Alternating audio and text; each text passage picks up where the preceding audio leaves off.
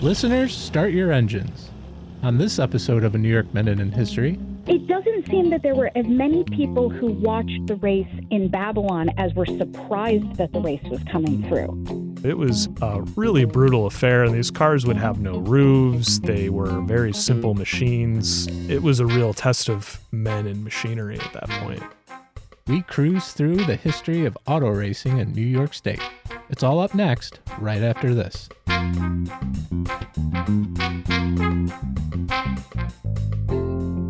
From the Irish invasion of Canada to the early days of the movies, the William G. Pomeroy Foundation is delighted to sponsor this podcast to broaden our understanding of history.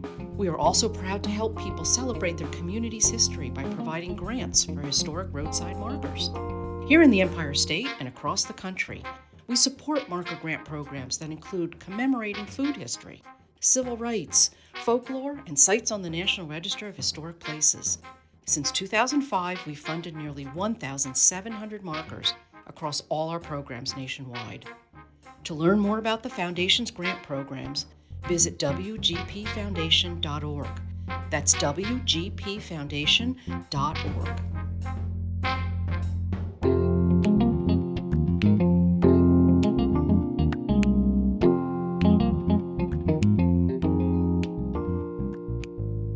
Welcome to A New York Minute in History. I'm Devin Lander, the New York State historian. And I'm Lauren Roberts, the historian for Saratoga County. Today, we're focusing on early auto racing in New York, which brings us to a marker located on West Main Street in the village of Babylon, which is in Suffolk County out on Long Island.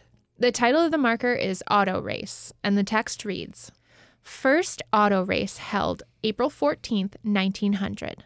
50-mile round trip Queens to Babylon, sponsored by American Auto Club, won by Andrew L. Riker, William G. Pomeroy Foundation, 2021. So, Devin, I grew up in Fulton County, and during the summers, Friday night racing was a big deal. Within an hour of where I lived, there were two different tracks. We had Fonda Speedway and Malta Speedway, both of which are still active. And I can remember going to the races with my dad and my brother, and there were big crowds, and it was really exciting. Did you have dirt tracks? Yeah. So where I grew up, I didn't grow up too awful far from Watkins Glen Speedway, which is, of course, the NASCAR site in New York State, and racing was huge. Drag racing, dirt track racing, demolition derbies, which aren't really racing, but it's a motor sport, I would say. Mm-hmm. I do think that it's something that attracts millions of people as spectators, but it's also something that goes beyond NASCAR. Like we all know about NASCAR, it's on TV. Formula One is on TV. These are major sporting events, but there is also this kind of grassroots network of tracks where I think more people have a direct attachment to the sport. So let's take a look back at the origins, early auto racing in New York. And the marker that we just referenced talks about a race that took place on April 14th in 1900. It was a 50-mile out and back race. They left from Queens, went all the way out to the village of Babylon, where there was a turnaround that was marked by some barrels in the street, and then they came back, and the finish line was also at Queens. There were originally 15 participants signed up for the race. In order to be a driver, you had to be a member of the American Auto Club. That's who sponsored the race. Actually, only 9 of the 15 cars were at the start of the race, and 7 of them completed the race. There were notably 3 different kinds of cars: gasoline-powered, steam-powered, and 1 electric-powered car. To tell us more about the race, we contacted Mary Cascone, who is the town historian in Babylon, and she helped to give us some more details. We were the countryside for New York City. We had many small villages with railroad stations, but wide open spaces of fresh country and seaside air in between them. The route was generally referred to as Merrick Road.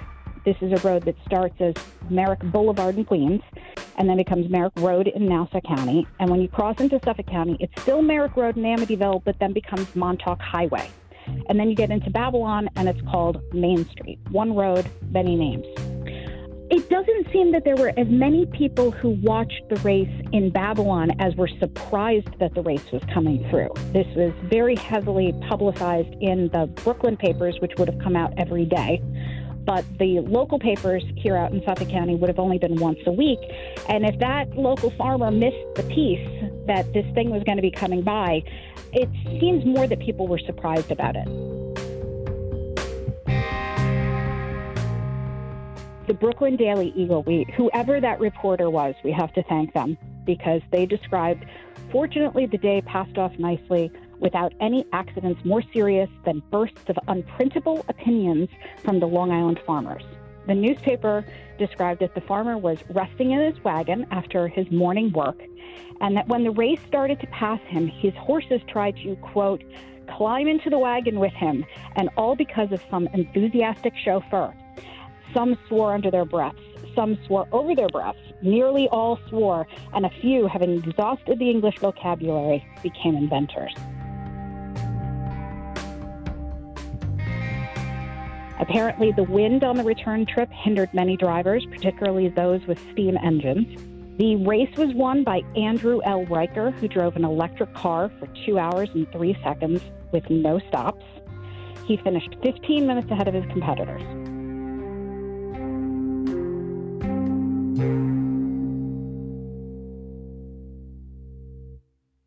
One of the aspects discussed frequently in the papers is the anticipation over what type of automobile was going to win the race.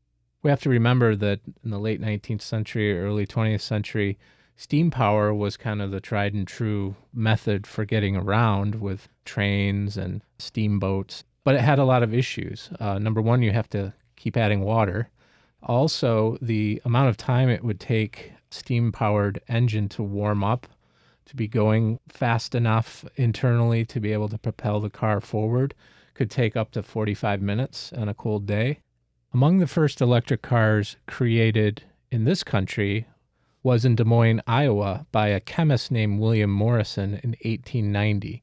Around that same time, the internal combustion engine, which had been around, since at least the early 19th century, was being perfected as a technology as well. And by the late 19th century, gas-powered automobiles were starting to be introduced. Now, they had issues too.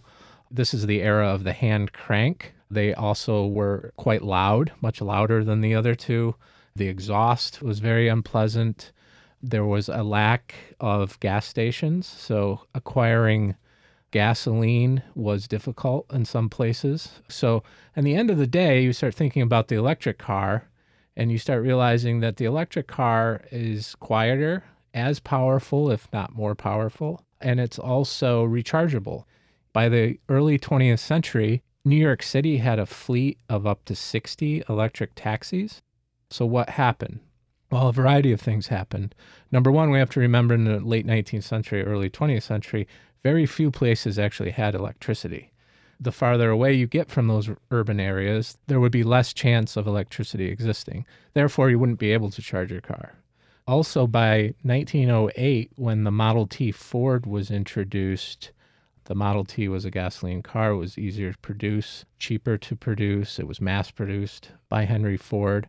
And in 1912, another important invention came forward that allowed gas-powered cars to become more viable, and that was the introduction of the electric starter. So by 1912, your Model Ts and other automobiles that were gas-powered, you didn't have to hand crank them. They have electric starts, easier for everybody. By the 1920s, gas stations were popping up around the nation. So again, the fuel source was more accessible. So for all of these reasons, the gasoline-powered cars become the dominant car, and electrical cars fade away, at least for now. It's interesting that this race has all three of those types of cars, although only one electric.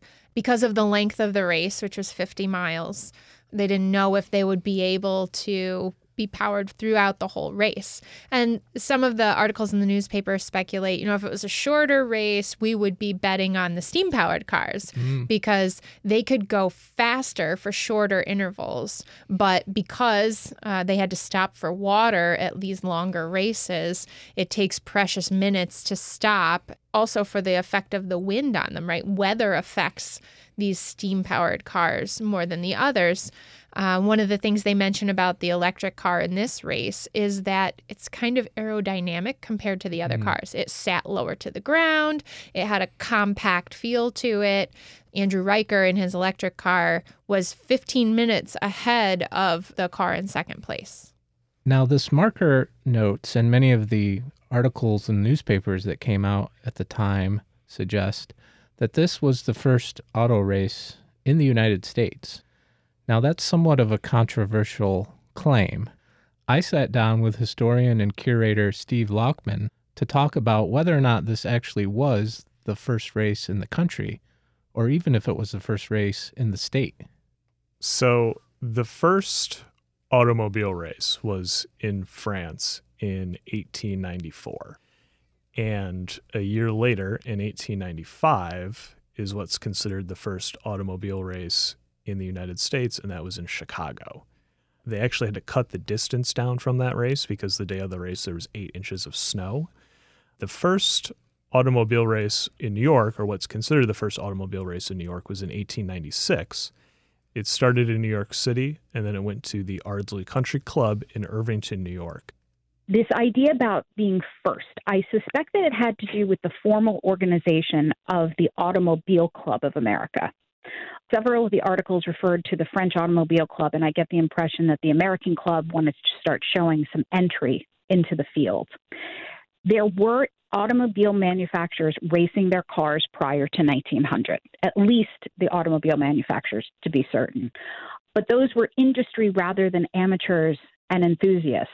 So I do start to wonder if, ACA, your Automobile Club of America, if they just had a really great PR firm that got all this information out there. As municipal historians, we have people that will come to us and, hey, highlight this thing about our community. And sometimes we find out that the story got lost along the way and that we weren't the first, but we were among the first. It seems that we always put a lot of importance on whatever the topic is being the first. Being the first legitimizes whatever you're talking about. In this case, we have numerous newspaper articles that are contemporaneous to the race claiming that this race is the first auto race. It's pretty clear that it wasn't. Now, whether there's qualifiers to the first race, so maybe this was the first 50-mile race, maybe this was the first sanctioned race because it was sponsored by the Automobile Club of America. Those are all things that might distinguish it from the previous races that Steve talked about.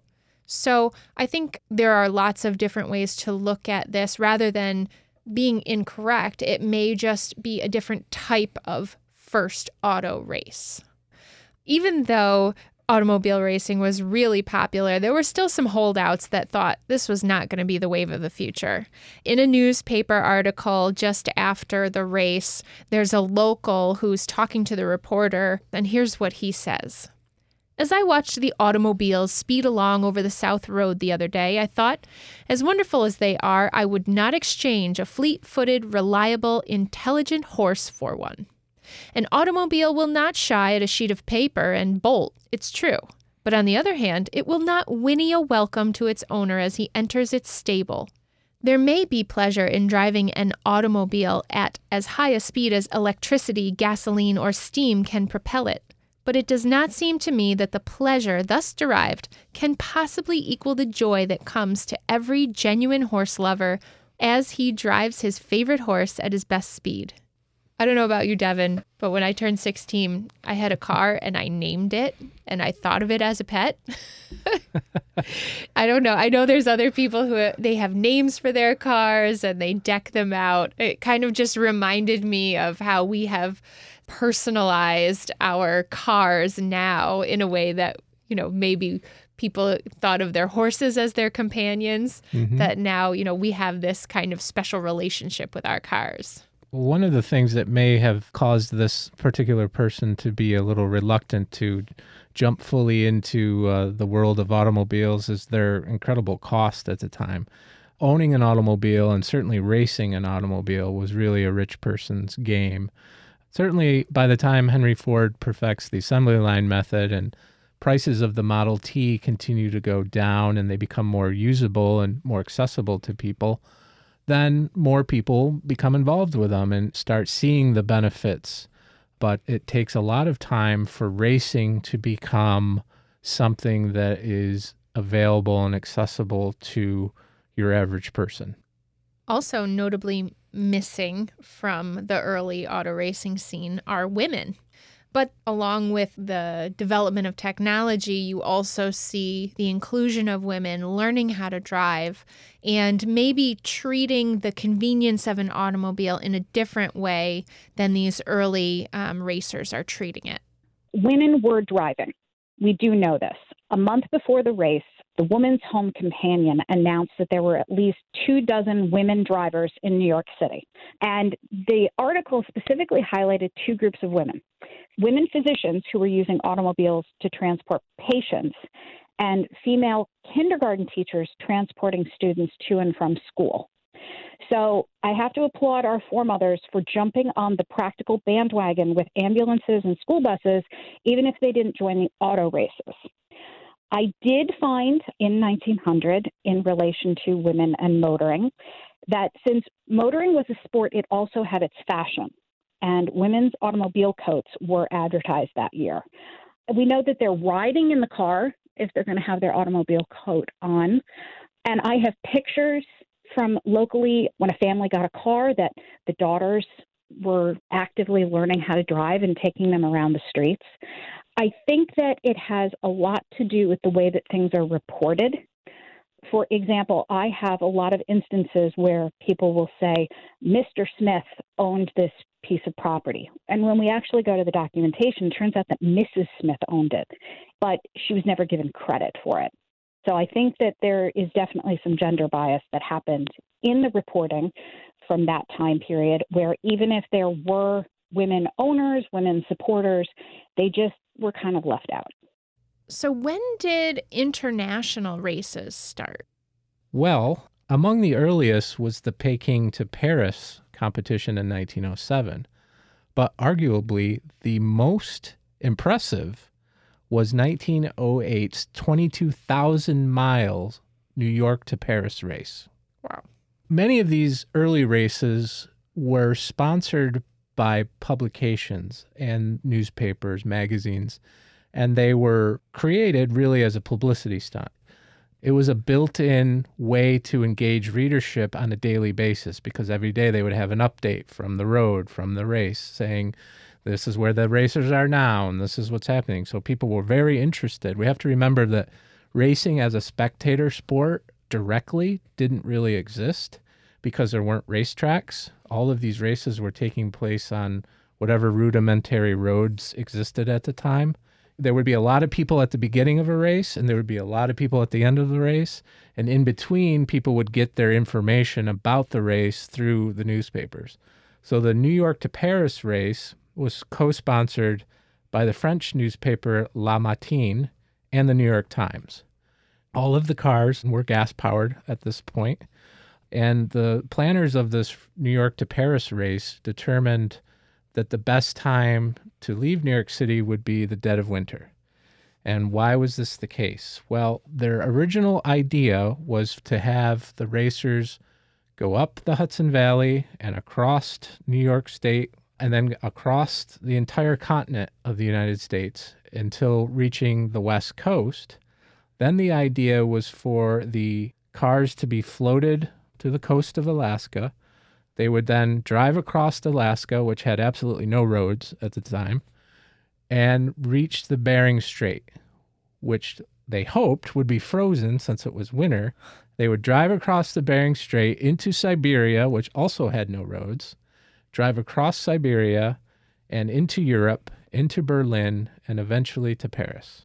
That did not happen because when the first car got to Alaska, they realized that there was no way we were going to drive across the Bering Strait.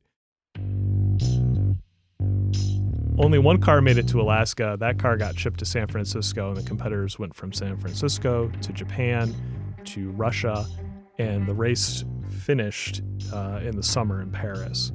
There was only 3 cars that finished. The alone American team, which was the Thomas Flyer, Thomas Motor Cars, was based out of Buffalo, New York. That car actually didn't get to Paris first. There was a German team that arrived to Paris first, but they had been given a 30-day penalty because their car had been shipped by rail in some point across the United States, and their car had also bypassed the Japanese leg of the event. So they arrived in Paris first, but then 4 days later, the Thomas Flyer entered Paris and they were deemed the winners. The third car that finished was an Italian team, and they arrived in September.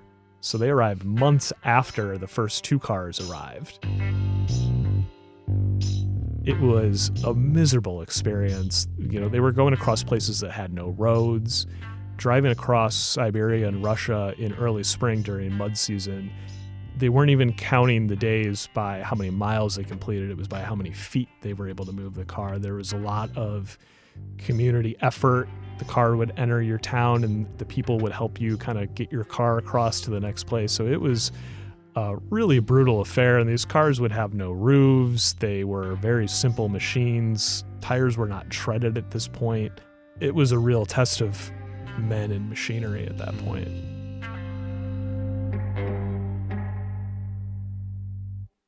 As racing became more of a spectator sport, there was a quick realization that racing was not only dangerous for those who participated in the race, but also dangerous for the spectators.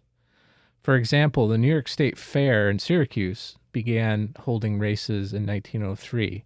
It built its own dirt track. It enabled spectators to be very close to the track.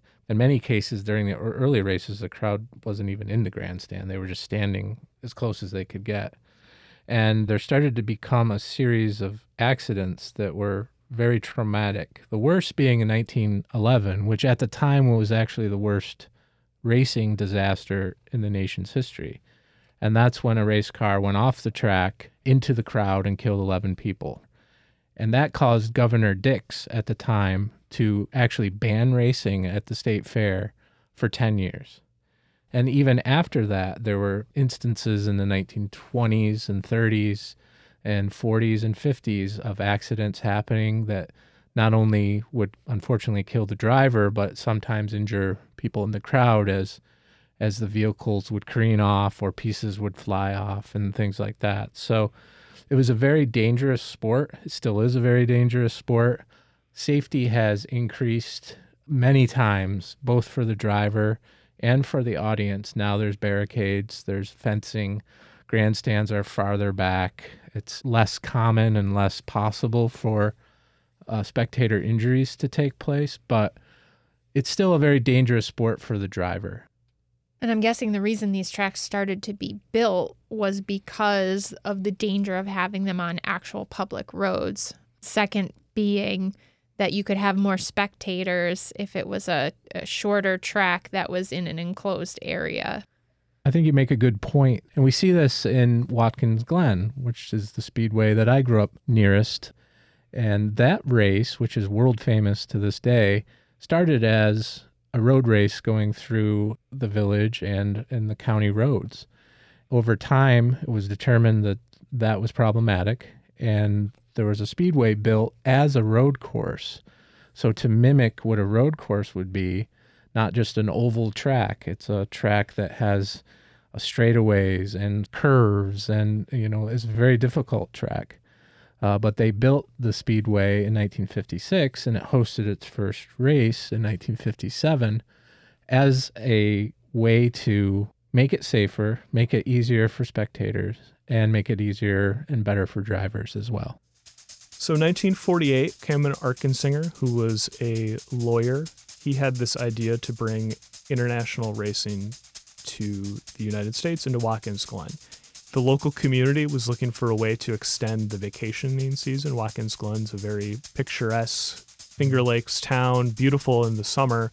But the reason that the first races were in the fall was that it extended the vacation season. This was really a rebirth of road racing after World War II. After 1948, we start to see road racing go all over the country. Races in Bridgehampton on Long Island, Lime Rock in Connecticut, Elkhart Lake in Wisconsin. We start to see the West Coast, Laguna Seca and Monterey. A lot of other places, those are racetracks that are still around today, but there were a lot of other races all over the place, all over the United States. But Watkins Glen was really at the forefront, and they were one of the more organized events. They were the ones that drew international competition back to the United States, and they hosted the United States Grand Prix Formula One from in the early 1960s up until 1980. The racetrack was a success considered, but financially during the 70s, there were issues with the racetrack. Crowds were unruly. Also in 1973, the racetrack held a concert, and that concert was bigger than Woodstock. I think the townspeople kind of soured, and by 1980, the racetrack was closed. And then in 1983, Corning Glassworks was looking to get into NASCAR. And they were told by NASCAR, hey, you guys should look into Watkins Glen. That's right in your area. Maybe that would be an avenue for you guys to get involved in racing. So Corning Glass and International Speedway Corporation, which is the company through NASCAR that operates the racetracks, they began a partnership to revitalize the racetrack. And since then, it's been a rebirth of racing at Watkins Glen. It's one of the biggest events on the NASCAR calendar. NASCAR is, in America, you could say that that's the top echelon of motorsports. It's definitely one that brings in the most money, and Watkins Glen is one of the biggest, if not the biggest, event on the calendar in terms of spectators. They've done a fantastic job at making the track world-class facility. They host events throughout the year. They do endurance races there. They do a vintage Grand Prix in the fall, which celebrates the history of Watkins Glen and racing in New York. And if you're interested in old classic cars, vintage race cars, it's all there. It's really a celebration of motor racing and the history of the racetrack there. So, Devin, a lot of what we hear today is about the popularity of electric cars. For several reasons, the technology is better. We're seeing more municipalities, gas stations, commercial development actually putting in chargers, environmental reasons. And it's kind of funny that we go all the way back to this early race in Long Island in 1900, where the only electric car won the race. I think it also speaks to a couple things. So much of technology that we know related to automobiles has been developed by racing, whether it's the engines, whether it's the aerodynamics, driver safety. Many of these things are spurred on by the racing industry, which is interesting. It's interesting to note that in 2022, there will be an all-electric car Grand Prix called the E-Grand Prix, which will take place July 16th and 17th in New York City. Maybe that's the future of racing. It's probably the future of cars to begin with. So it makes sense that racing is once again leading the way. And maybe in 100 years, there will be a William G. Pomeroy marker for the first E-Grand Prix.